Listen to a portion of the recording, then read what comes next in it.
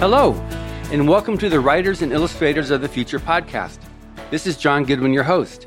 This podcast is dedicated to the aspiring writer or artist and will provide inspiration and tips from top professionals in the field, along with contest winners and a few surprise guests.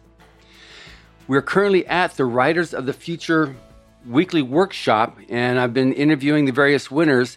So today we are speaking with N.V. Haskell, who's a winner with her story, The Mystical Farrago. Welcome, Nicole. Hello. Thanks for having me. Yeah, so I actually met you in the flesh about, a month and a half ago at Superstars. At Superstars, yeah. Yeah. It was a great scene because I've just seen you as a social book face. Yeah. So anyway, so this is really, really nice, and I'm very anxious to be able to get into talking about your story. But first, I'm interested in talking about your journey to becoming a writer, professional writer, a winner of Writers of the Future, and then where you're heading from there. So a little bit about yourself to begin with. Okay. I started writing when I was probably about 8 or 9. I remember writing my first stories. Of course, they weren't wonderful, and there was no editing involved, and definitely no proofreading. And then I wrote all through elementary school, middle school, into high school, where I did mostly poetry and creative writing classes. And then when I got out of high school, I stopped. I went to college and got a bachelor's of science, and that was my focus. So mostly if I was doing research papers, that was where all my writing went. I really wasn't reading anything in the genre I love, which is fantasy and sci-fi, for a long time. And then I, graduated college, had my professional career, raised a family, and it took me about 30 years before I wrote again. And that was 2.5 years ago, almost 3 now. But I'd been a runner, I'd been a yoga teacher. I've had a lot of creative endeavors. I've painted, and I'm a very busy person by nature, and very difficult for me to sit still for long periods of time. Well, I appreciate you giving me this 1 hour. Thanks, yeah. These classes all day have been a little rough, I gotta be honest. I'm very antsy. But anyway, I had an injury 2.5 years ago, and I had to have surgery on one of my hips, and wasn't supposed to be anything. I was supposed to be back at work, back doing my thing in a couple of weeks, but instead it didn't go well, and it was much more intrusive than they had originally anticipated, and that put me off work and off of all physical activity for 3 months. Oh, no. So I went a little crazy, and my poor spouse can testify to that. So after I exhausted all the British detective shows I could find on all streaming services, I decided, I woke up one morning at 5 o'clock in the morning and was like, I'm going to write. And I wrote 3/4 of a novel that is absolutely horrible and has every trope you could ever, I came at it back like with that 18-year-old voice in a lot of ways. So I got about 3/4 of the way through, realized, maybe I should learn how to write and set it aside. And that was November of that year. And so I was looking online and like, okay, well, what else can I do? Like, I'm obviously not ready to be a novelist because I need to really dip my toes in some other waters. And I was looking, well, maybe I should do a contest, or where could I take classes? And I actually came across Writers of the Future and found the contest. And I kind of stalked the forum for about probably 6-8 weeks. Like, I didn't register, but I would go in and just look around. What's this all about? And so December 31st of that year was my first submission. Wow. And I submitted the short story that I literally wrote in 24 hours. And I did it with the intention of a rejection because I wanted to get the rejection out of the way. I just wanted, I knew that I had work to do. And so I did get that rejection. But then, so Writers of the Future was the first place I ever submitted anything, anywhere. Mm-hmm. And then the next quarter, I made a goal. They say in the forum, enter every quarter. And I did. That was my goal. That was my writing goal. Mm-hmm. And my plan was to okay, I'm going to keep getting better. And in maybe 5 or 10 years, I will, make the grade in this contest. And then I won in 2.5 years. So I was really shocked. So I went from that rejection to an honorable mention, silver honorable mention, and then just variations. So it was my 7th entry that actually got me here. Yeah. So just because some people always like to hear, like, what was it like when you got 2 phone calls? I did, yeah. So, oh my gosh, poor Joni. The first phone call telling me I was a finalist, I was floored. And I was initially confused that I thought it was a different story because I had switched up in my thought processes, which one I had submitted for 3rd and 4th quarter. So I thought it was the 4th quarter, but it was the 3rd, which really surprised me because I did not think this story was going to do well in the contest. I expected to get whatever and then pass it on to another market. I already knew where I had it planned out in my head where it was going to go. But then she told me it was a finalist and I was shocked. And then God love her. God love Joni. God love her because I bet she gets all the reactions in the world. So a week and a half later, I was doing an online writing convention, FireCon. Mm-hmm. And I was sitting in this Zoom class on imposter syndrome. And this is no joke. And I get the call from Joni. And I get up, I'm like, okay, so this is I'm going to be a finalist, and this is great. I'll get this great, critique and edit from Dave Farland, which is fabulous. And then she's like, okay, so I just wanted to tell you that you won 3rd place. And I went, no, I didn't. And she went, yeah, no, I'm serious. You really did. And I'm like, what do you mean? I did not believe her whatsoever. I said, but I have another story entered. I was still like, no, this is my 5-year plan. This is not my 2.5-year plan. So she was like, no, Nicole, you won. You can't enter anymore. I need to pull that story out. I'm like, what? And so after that, it ended amicably, and I was very grateful. But I was in such shock. I had to go back, and I sat in front of this Zoom classroom on imposter syndrome, and I literally was speechless the entire time. I had nothing to say. Was just so stunned. And then I wrote Joni an email the following day to apologize for being a nut. Yeah. Oh, that's great. That's one of the better stories there. Poor Joni. Oh, she loves that stuff. She loves me around telling people, and this one here, and this one here. Yeah. But it's good. It's some people have dedicated a lot, of their time and their energies and hopes. Yeah. So that's good. I'm glad I asked you that question. And I really planned to be entering for a long time, so. It took. You ruined your plan. I know. I was like, well, now what do I do? I don't want to enter a lot of other contests. I like this one. So, well, now hopefully the next question is: so, what's it been like being here at the workshop? Oh, it's been great. I mean, overwhelming, and in a lot, but not in an unexpected way. Mm-hmm. Everyone here has been so kind and just polite and helpful. Your family now. I mean, it's really, that's the way it is. That is how it is. Yeah, and I love I kind of fell in love with the woman who picked me up from the airport with her wonderful purple hat with the feather in it. Pat in the hat. Yes, Pat and I had a great time. A few times, actually. Yeah, everyone here has been wonderful. And then Tim and Jody have been great. Their banter together has been wonderful to observe. So which side did you go for on the attending at conventions and on panels? Oh, I stayed out of that. That was funny. I feel like I need more experience to be able to comment on that. Yes. Yeah. So now on going back to your career, so you've honed in on science fiction and fantasy, and well, this story here you won with is fantasy. Mm-hmm. So, what led you to?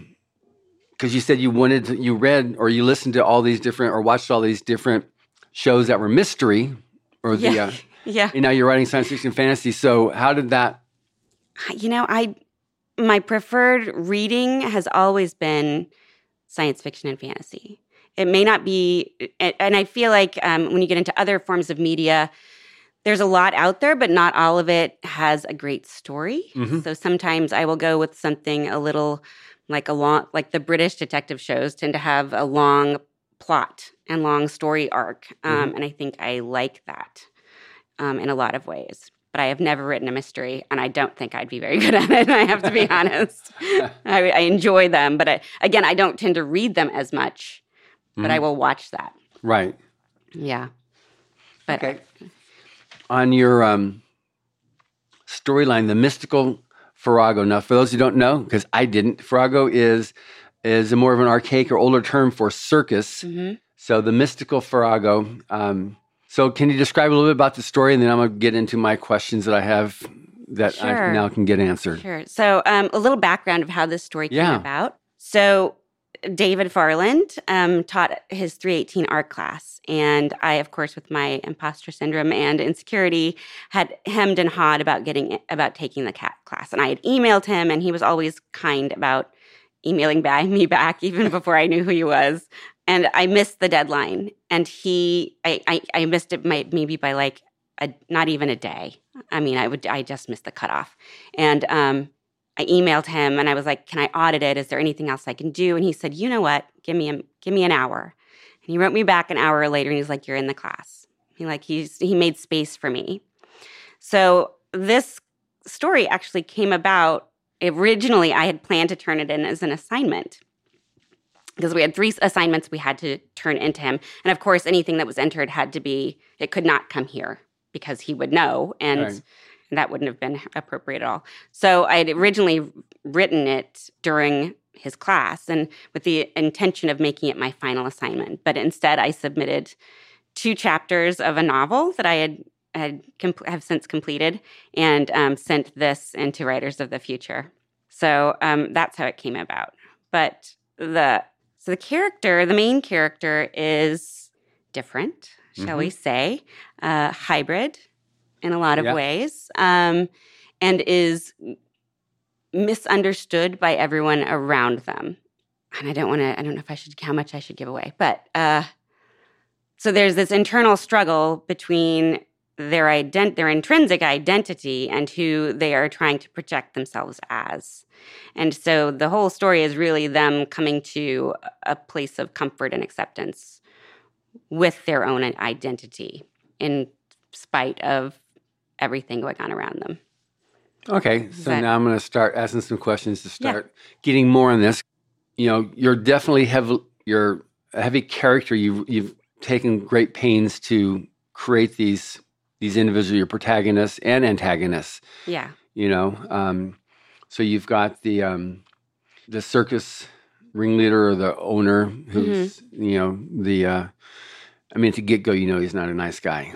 Yeah. You know, so is any of this stuff on circus or on this type of antagonist, protagonist?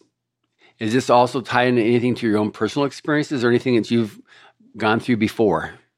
Not me personally. So I have a friend who I would say a lot of the experiences, the mislabeling that the main character experiences, she gets that regularly, and she works with the public. And she never gets upset about it.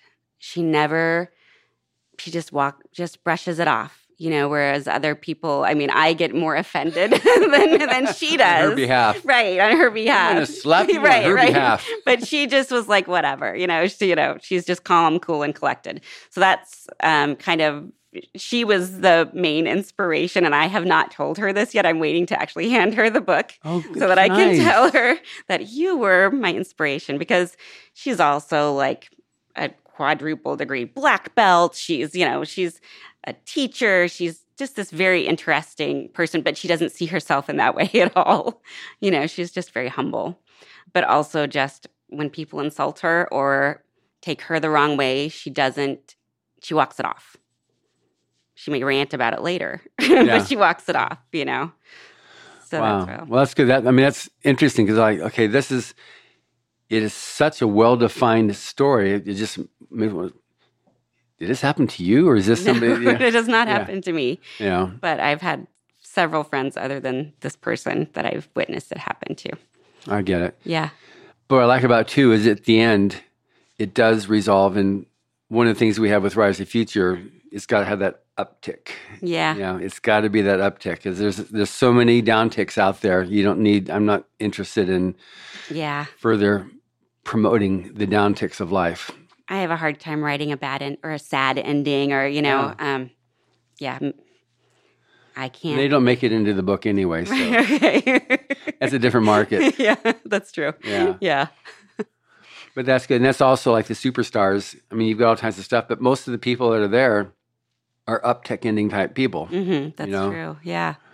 And those are my druthers. I mean, I'm very much in, keep up on the media and what's happening out there. And it can be it is very depressing. And just when one pandemic is starting to chill now, okay, let's take Ukraine and Russia. Yeah. And if there's a lull in a day or two, here's the next variant of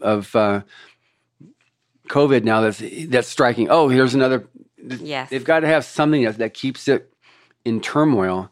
And people that get into watching mainstream TV they're always going to be upset. Yeah. It's just that's their product is to keep people upset, unfortunately. Yes. So that's why these stories here and authors like yourself, and what I don't think you've gotten that yet. That's going to be one of your next things here. But what Mr. Hubbard has in his essays is like, and even what he said with the beginning of Writers of the Future, what you guys, what science fiction is and artist is you set the tone, the stage for the future, just as you were affected by the science fiction and fantasy you read, you will affect people in the future on the science fiction that you write or fantasy. Yeah. So it is important that we keep on putting a positive future there because there's those that are working to put a not positive future there. Yeah.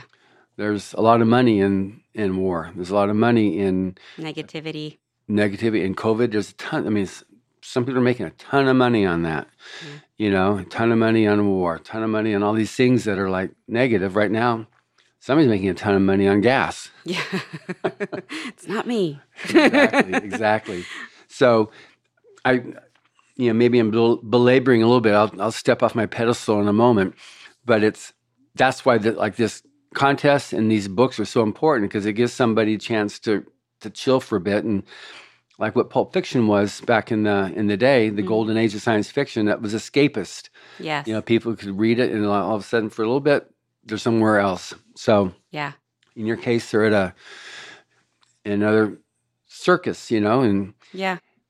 So there's no real time setting on your story. No. It's just a circus story. It's I think it almost has a steampunk feel to it to me, but I can't even describe it as that because it's not of this world. It's giant winged creatures and still people being people, both positive and negative. And I don't know where that world came from.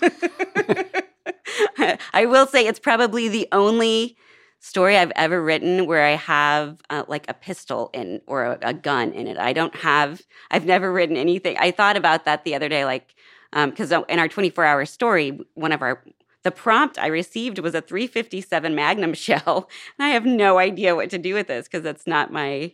I can't. I didn't use it as, whatever it was created to be.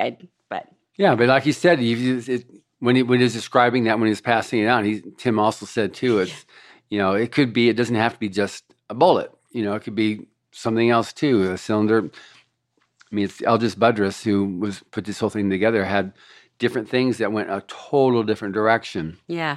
It's similar to something else.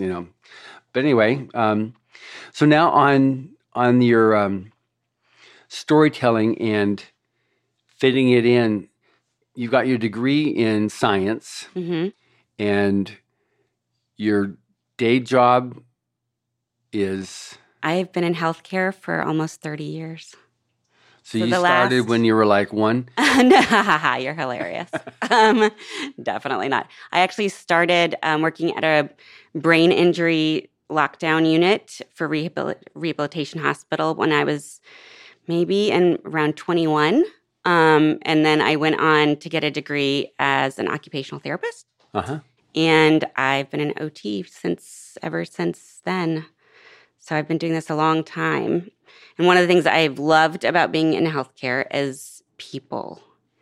I love hearing other people's stories. And I've been great. I mean, I've been blessed enough to work from pediatrics to Alzheimer's patients to, adults after brain injury, people who had strokes. I've worked with people in psychiatric care. I've been able to do and hear so many stories, and each one of them has such depth and value that, if you sit with someone long enough, everyone has an amazing story to tell. And so that is where most of the people I've met, those experiences is mostly where I draw inspiration from when I'm writing. Which is amazing. Unfortunately, because of the pandemic, that particular drill of the workshop has had to be taken out. Yeah, there's a 3 stages that were originally worked out by Algis Budrus in this workshop. One was the little trinket you get. Mm-hmm. Another one was going out onto the street and meeting a stranger. Ah. And one of the things you realize that, like you said, everybody has a story. Yeah. Even, you've got all types of people here on Hollywood Boulevard. Yeah, I've noticed. Right now, it's better that we're not having people go out there. Some of them are seriously troubled individuals. Yeah. But it used to be a thing where people go out there and just talk to a stranger, and then you go to a library and research and put those things together, and that's how you did your story. Now you have your twin, you get to meet your strangers they're the fellow winners, and then your research is now the Google searches, People used to go out there and just, one of the real things that you realize that everybody has a story. No matter how forlorn they might look, they've got a story. Yeah. There's something about them that's special. And that's what's really good, because that just adds so much more to being able to tell a real story and not have the cardboard characters, but have like real people. Yeah, because everybody's very complex. Nothing is cut and dried. And it's very easy to jump to an assumption on someone before you know them. Yeah, for sure. Yeah. Which was one thing was really good about that drill that we used to have. But even when within all the winners there, you start seeing everybody around and like, somebody's really shy, but then you start talking to them and you find out that, wow, they're we've had medical doctors here, surgeons that, emergency care units, type thing. And you can tell in the stories that they were a doctor because the way they describe things. Yes. But what you're saying there is really, really important. And it comes across, too, in your storytelling that you did there with Farrago that, just you can really understand the difference in the different people. Yeah. Everyone's been affected by something. Yeah.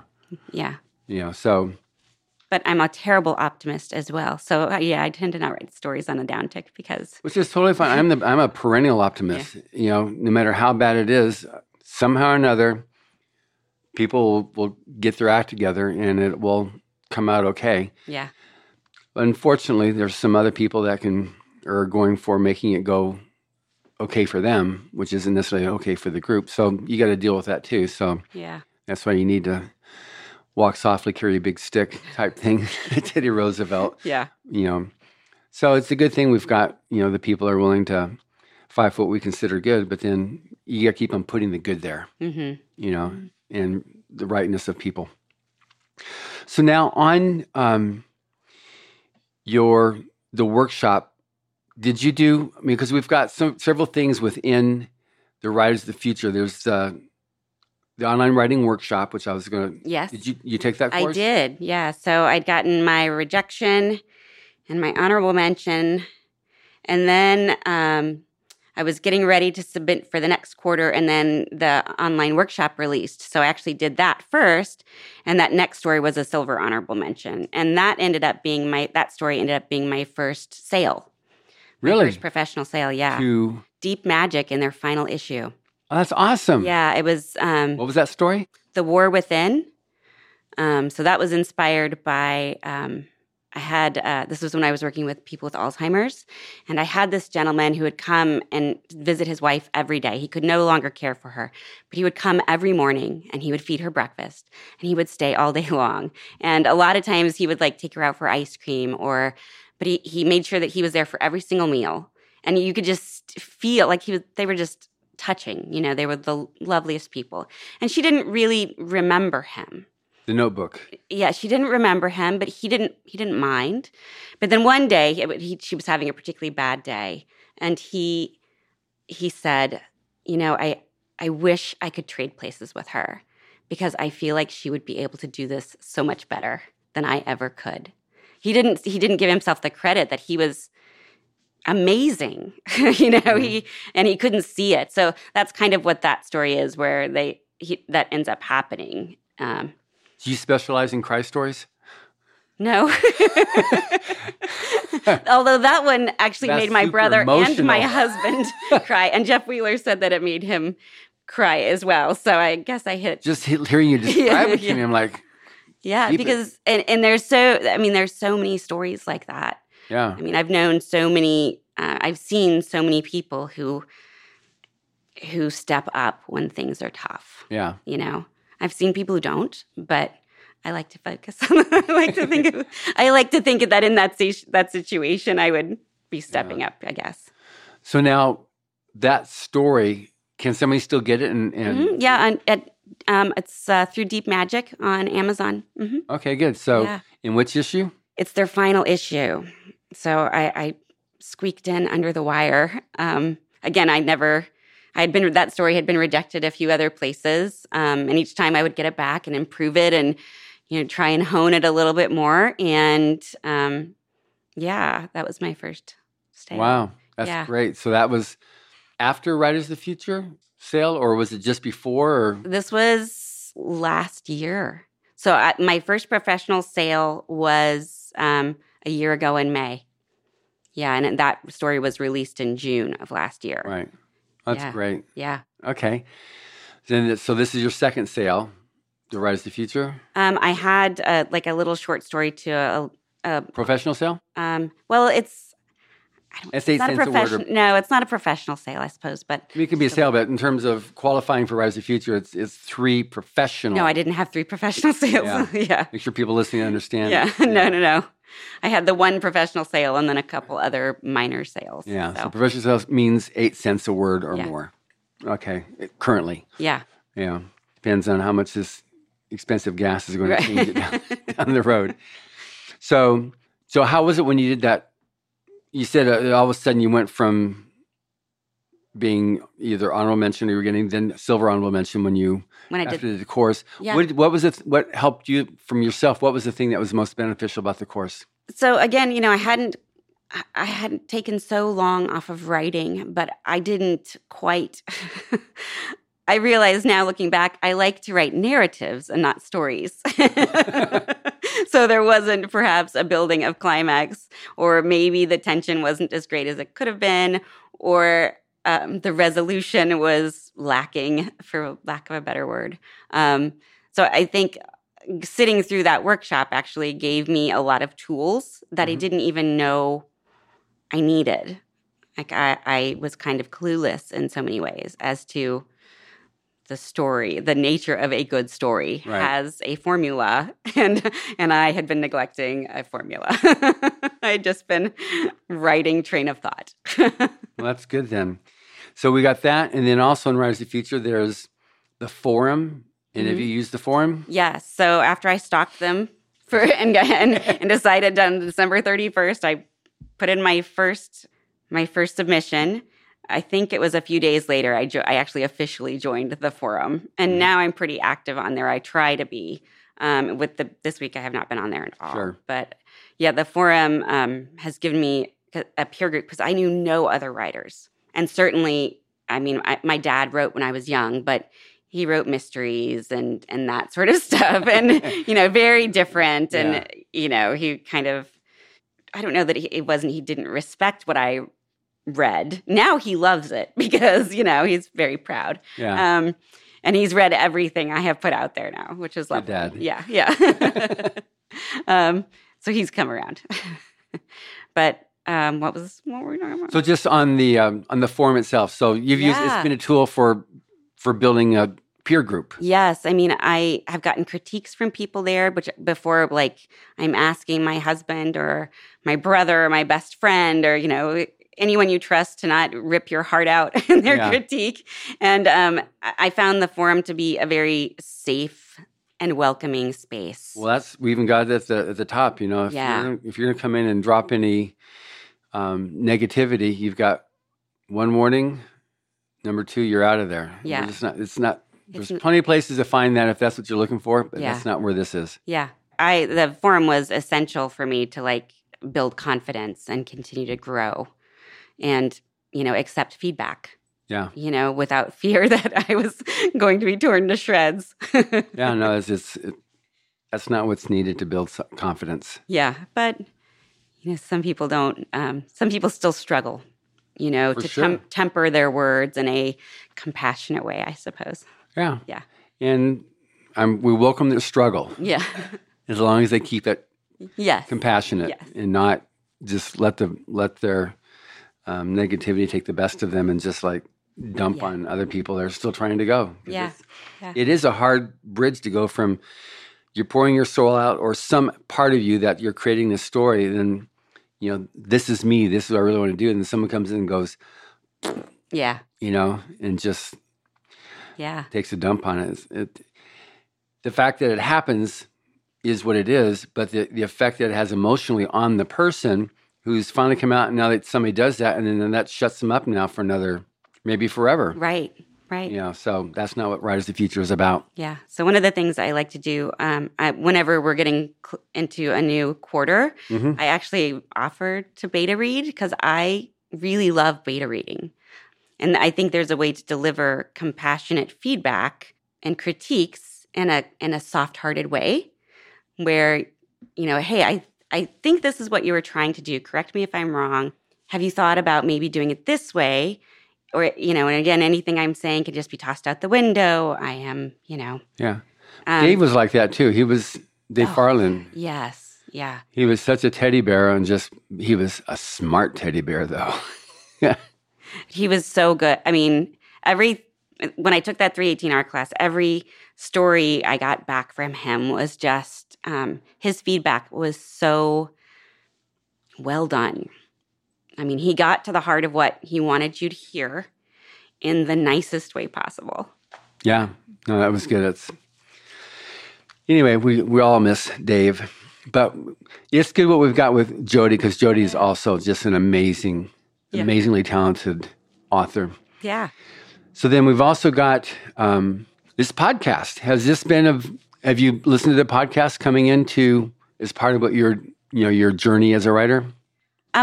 I didn't really know as much about the podcast until maybe about a year ago. So since then, it's on my rotation of podcasts that I listen to. And I've been listening to when you do the interviews for the other winners for the last 2 volumes. That was very entertaining. You got some very funny ones there. Highly entertaining. But yeah, and I can't remember. There have been several that have gotten little pearls of wisdom from. Yeah. And this week and next week, I've got an artist. I did it a couple of years ago, Craig Elliott, who's an illustrator judge. He's mostly does a lot of creative for Disney and for Netflix. Oh, yeah. He was the head of the department of creativity for Netflix, and now he's back at Disney. But a lot of the animation movies you see are it's him. And then I'll have Scott Card going up this week. Oh, cool. One that I did about a year and a half ago, 2 years ago with him that hasn't gone out on United Public Radio. Yeah. So that'll be a good one too, because his favorite Oren Hubbard essay is Magic Out of a Hat. Mm-hmm. So he did a whole hour-long discussion about that, what he got out of it, and why it's, why he thinks it's the best essay there. So that'll be up this week. Very cool. And then I've got, by the time I'm done with this, I'll have the next half year's worth of podcasts recorded.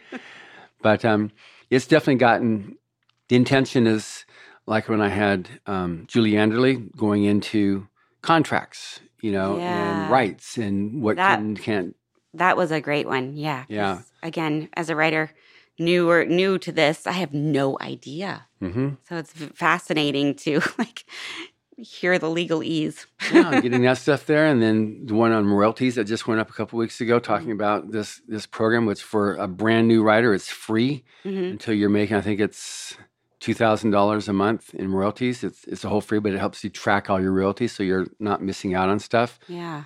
And there's just, I'm trying to do stuff to get a whole big, array of things that will help writers and artists to make it, to make it into a successful career. So it's good to see, listen to that. And then we have the blog, which we have different, mostly that a lot of people just really like it for getting, here's all the winners and finalists and honorable mentions and that type of thing that we do every quarter. And then obviously entering the contest. So that's just something with the Writers of the Future. The whole purpose of that is to be able to help the aspiring writer and or artist, to get that launch. So on the online course and also on this workshop, has there been like a favorite part for you so far? I enjoyed a lot of things about the online course just because, again, it gave me a foundation of knowledge that I was lacking and exercises to do that I had never done before, which really helped, I think, elevate my writing and help me kind of find my own style, which is still evolving, of course. For sure. The workshop has been amazing. Writing that story in 24 hours, I got to tell you, man, that was a little harsh, but I got it done. and I actually got it done early, but I lost some sleep last night, let's just say. And plus, I'm still kind of on East Coast time, so I woke up at 2:00 in the morning and finished it. Wow. Yeah. And then going to bed at 10. Yeah, I went to bed at 10 and woke up at 2, finished writing it, went back to sleep for a couple hours. And then that was it. So and you text me saying, "Okay, I'm done." Yeah. Well, there's that coffee place next door. That's very helpful. Yeah. So then on, because now you're going to have several other judges starting to speak over the next couple of days, and that will give you more, different aspects of what you have to different. Like Larry Niven goes into hard sci-fi, and you've got Kevin and Rebecca, The Business of Writing. They've really got a really nice thing on that. Rob Sawyer. Yeah. We haven't had him for a couple of years, so he'll be here. And he's like the dean of science fiction in Canada. He's just such a nice person. So you've written a novel already? I've actually written 2. One of them I'm still revising, even though it's my favorite story that I've written so far. It's like a historical fantasy. I have a strange passion for someone who grew up, in the Midwest and South and kind of all over the United States. When I was very young, I fell in love with martial arts films on Sunday afternoons on like this. We'd come home from church and I would just sit down, and that was the rest of my day, and nobody could take me away. So I have this passion for like martial arts films, and especially like Chinese mythology and Chinese history, which is funny because I never got any of it. I got nothing. I didn't know anything. But this whole book revolves around it's a historical fantasy that time travels, but it involves Chinese gods and mythological figures and creatures, and really took me down a lot of different rabbit holes to create. And I need to revise it one more time, and then I will start I've had a few agent interests, but I think if I just do another push, I'll be good to go. Yeah. So are you yourself have a belt in any type of martial arts? Wouldn't that be nice? So I actually took it a little bit when I was young because, again, I was so into it. And then, I was, let's just say, not the healthiest child and not motivated towards physical activity when I was young. I am very much now. But When I was a child, absolutely not. So I think I got to like a yellow belt and was like, oh, that's it. That's it. Okay. My son is a black belt. So, when he started going, I actually took with him for a while because I wanted him to be invested in it. And then when we got into the sparring and I realized I didn't want to take a hit. I'm good. And plus I realized I'm not as aggressive in my heart, so I never was comfortable hitting people, even with the gloves on. It just, yeah. You just take your son with you every time you go out. Exactly. There we go. Well, he towers over me, so that would be great. Okay, so now as a writer, and we've talked about Dave Farland, have the importance then of mentors, the importance of peers. We talked about it a little bit, but a little bit more than that, because that's some things that people just have really hard time appreciating and reaching out to get somebody, to connect up with somebody, and how to avoid pitfalls in reaching in the wrong direction. Yeah. So when I came back, I was really scared. I mean, I'm honestly I would call myself not exactly shy, but slow to warm up. Like I have to kind of get to know somebody before I open up and really allow myself to be vulnerable, for work to be put in their hands. Yeah. I really didn't have a writing community at all until I found the forum. And then I've had, I would say 90% have been very positive experiences. The other ones were not, it's not that like they weren't positive, but we just didn't connect in quite the right way. It wasn't, we just didn't communicate in the same way. But the feedback was still good. Right. And it still came from a good place, a heart-centered place. I would say most of my writing community started on the forum, and I've still struggled to kind of connect. Like there aren't a lot of other writers that in my area, or if they do, they've already got kind of their writing niches. They've already got their writing groups. It's kind of and again, going into a group without knowing anyone is really difficult for me, quite frankly. I will stick in the corner and just do my, I was the kid in class when they wanted to do group projects. I was fine on my own to do the whole project and that's just my nature. So in high school, I had a wonderful writing mentor. And a few years ago, I actually found her online and my teacher, and we've connected, and she has actually been published in the last few years. Oh, that's great. Book. Yeah. And she's not exactly a young person anymore, but she's still writing and just as inspiring as ever. And then the next writing mentor I ever had was Dave Farland. Wow. And so, I was really looking forward to meeting him because we'd had, again, going back, one of the things that I did as a foolish person, an uneducated person. When I found the Writers of the Future contest, of course, I didn't really know anything. Sure. And I didn't know what I didn't know. And I didn't know who I didn't know. So I'm like, oh, who's this Dave Farland guy? So I emailed him. And he answered you. I should answer this? Do you think I should enter this contest? Like I haven't. He was like, and he was just again like this very quick like. Of course you should enter. How are you ever going to get better if you don't enter? And I was like, okay, thanks. And then and then it wasn't until like I got on the forum regularly and I was like, oh, Dave Farland. I get it now. Yeah.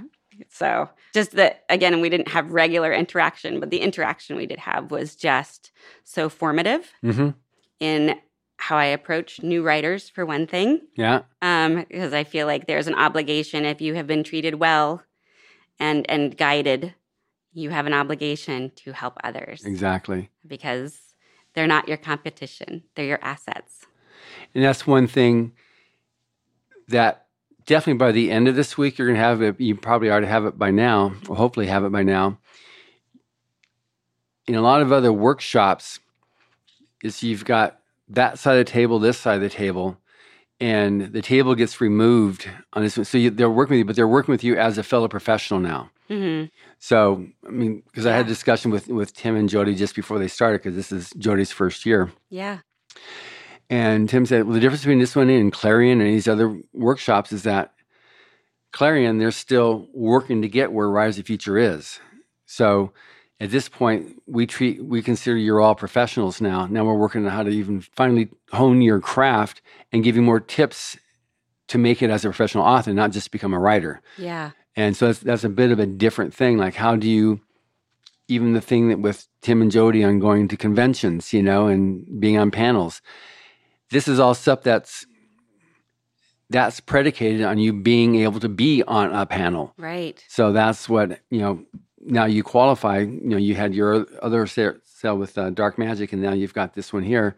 So now you're in that category of writer. You're a pro, and you need to keep with it or not, but you have that now to hang on your lapel with your epaulets there. Yeah.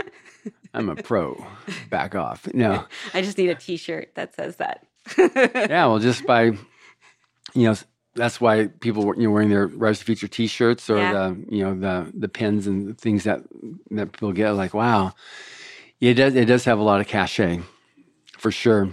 So on yourself, what was the advice that best helped you to get to where you are now? Persevere. Don't give up on a story just because it gets difficult. Good. Maybe you've taken a bad turn, and you can go back and delete that bad turn and keep going. And you can always set it aside. But I believe it was actually, I think it was Todd McCaffrey when one of the interviews that I think you did with him, actually, that I was listening to, it was on the forum, and I had written all these questions, and before it even started, and because I didn't think I was going to. The AMA one that we did with Todd? I think so. Okay, yeah. But I actually wrote down what he said, and I printed it out, and it's hanging above my computer at home. And he said, do not be afraid to write badly. That's right. And then the second thing he said is finish it. So that is my mantra now. Like when I get to a place in a story and I'm not loving it, I'm like, just finish it. Just finish it. And then you're done and you can edit it into something better. Right. But you can't edit a blank page. So you've got to finish it. And if it's bad, just keep writing. You'll work your way out of it. Yeah, that's very, very good. Now, when we, before you came, I sent everybody a copy of the book Fear. Yep. Had you read any of L. Ron Hubbard's fiction before? Only through the Writers of the Future books, honestly. And I'd heard, and I feel like I read something like in high school too. Yeah. But that high school was a long time ago, John. So a lot of my memories from there are probably wrapped in cobwebs. But then I had heard of Fear before, but I had never read it.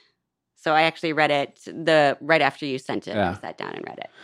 So I sent to everybody because I want people to get, invariably people will come back and just really appreciate, L. Ron Hubbard as an amazing philanthropist for creating this contest and continuing to endow it now nearly 4 decades long. Wow. But they weren't necessarily as familiar with his fiction. Some people were, but some weren't. So I just said, okay, good. Here's a story. This is Tim's favorite story. Mm-hmm. And so what was your take on it? What happened with you on reading it? So as I was reading it, it took me just a little bit, just again, because the evolution of language. But I actually love reading stories from different time periods because it does challenge your own thinking in a lot of ways. So I was reading it and I was like, this is reminding me a little bit of Stephen King. And then I started realizing this kind of reminds me of Stephen King. And this is like, oh, Stephen King. I see where you got some of this stuff now. But yeah, I wasn't expecting the ending to be what it was. And I had to actually flip back and reread a certain section because I'm like, did I miss? And I realized I kind of did. Like the breadcrumbs were there, but I had not picked them up. I don't know anybody who's ever picked them up. Okay. But this is a book that inspired Philip K. Dick to start writing his type of stories. And I sent you that letter, which had a bunch of those blurbs from all these other authors. Yeah. Talking about it. And it's funny when I talk to some people on social media, because I deal with the good, the bad, the ugly, and say, this is just like blah, blah, blah author's blah, blah, blah story. And you'll say, that story was written 30 years after. Yeah. And it happened with, several of his stories where this actually started a trend, because up to that point of that book, Fear, most horror was slash and dash, and the psychological thriller was actually what was begun with that. And that's why you see so many accolades going towards him on that. But I was just curious what your take was on it, because I wanted to have that going along with the essays that you read either in the online workshop or as part of the course, the workshop itself you're taking with Tim and Jody. Yeah. Your application of what he's talking about there, like on suspense. Yeah. Yeah. I feel like all the tools that are listed there have been very helpful. I think that particular, like building suspense and tone, or the rising tension, is definitely something that I still have to work on. So the essays are still very good for me. I mean, the work doesn't stop, right? You just have to keep going. Working it. Keep working it for sure. Yeah. So on your own writing, so you're going to keep it with science fiction and fantasy. Is it going to be mostly either one or the other that you see for yourself? I tend to write more fantasy. Mm-hmm. Yeah. Yeah. I do I've written a few science fiction short stories, but it's not necessarily what I'm passionate about. Again, for me, it has to be a very human story. And I feel like I don't do that as well in the science fiction realm as other people do. Right. So there's a lot of room for improvement there. Plus, I think with fantasy, I really like just apparently making stuff up. Yeah. I'll just invent this world, and what do they wear, and what do they eat, and what do they, and what are these creatures? Well, that's an important ability to have, to world building, and that's the whole thing that Dave Farland had. I mean, that's the specialty of Brandon. Yes. Yeah. But that any is a whole other level. Yeah. But any author who's successful has to be able to build a world, even if it's in a real, right now, even if it's an alternate history. You still have to be able to build a plausible world that somebody can okay, I'll buy into that world. Yeah. And so dipping into all the senses. Yeah, and being able to do that. Yeah. So you're definitely a student of Dave Farland. Thank you. Okay, good. All right. So in terms of how somebody can find you and read your stuff, so where can they go? Where do you have your social media and websites or your presence? So I do have a website. It's nvhaskell.com, about as straightforward as you can get. So Haskell is? Haskell. Okay, good. And then that's also the name I have on Instagram, Twitter, and I have a Facebook page. Good. And then if somebody wants to be able to meet you, you attend conventions. Is that like a thing for you? That is my plan moving forward. I had actually, because of the pandemic, I had not attended a convention before Superstars. You and the rest of the world. Right. So. Yeah. So what Superstars was amazing, but it was like somebody said it was like drinking from a fire hose, and it really was. It was a lot, but it was amazing. Yeah. And I was really glad that I went to that, and I got to meet you and Joni and a lot of the other people who are here today. So it helped me kind of ease in. Yeah, no, that's great. But so you live in Kentucky, you said? Northern Kentucky, kind of a suburb of Cincinnati. So will you be going to DragonCon? I'm hoping to. That'd be great. I really am. If you want to, we'll follow up after this. Because I can get with the owner, and he said, just let me know if somebody wants to come in, and I'll get a pro pass for them. Ooh. So if you'd like to, let me know, and I will contact him and get you a pass. I will let you know. Yeah, that would be amazing. Yeah. So you'll have to get your own hotel and transportation there, but I'll get you the badge to get in there for the whole show. I mean, that'd be amazing. I would not turn that down, John, so thank you. You bet. And then we also do a thing with Galaxy Press. We have a really cool book. We're really good terms with DragonCon. Obviously, they love Writers of the Future. This year, Pat Henry is not able to attend. He's the owner, but he's come the last couple of years, and he'll be again next year. But he always makes sure we give really good presentation, because we set up half our booth with a table that we invite Writers of the Future and Illustrators of the Future winners to come and not only sell their their edition that they're in. But if you have any of the books that you've got, you can bring that and sell that, and you keep all the money. We don't take a percentage. It gives you a place to set up and sell. Okay. We'll set up a book signing for you and promote that and stuff. That's really cool. Yeah. So any other past winners listening, this applies to you as well. But first in line is Nicole. Well, thank you very much, Nicole. It's been great being able to chat with you. And I really wanted to be able to talk to you because I had questions about your story, Mystical Farrago. And I definitely look forward to reading more of your works as they come out. Well, thank you very much. I can't be more grateful than what Writers of the Future has provided and done for me. Well, you're very, very welcome. And thank you for listening. Subscribe to the Writers of the Future podcast wherever you get your podcasts.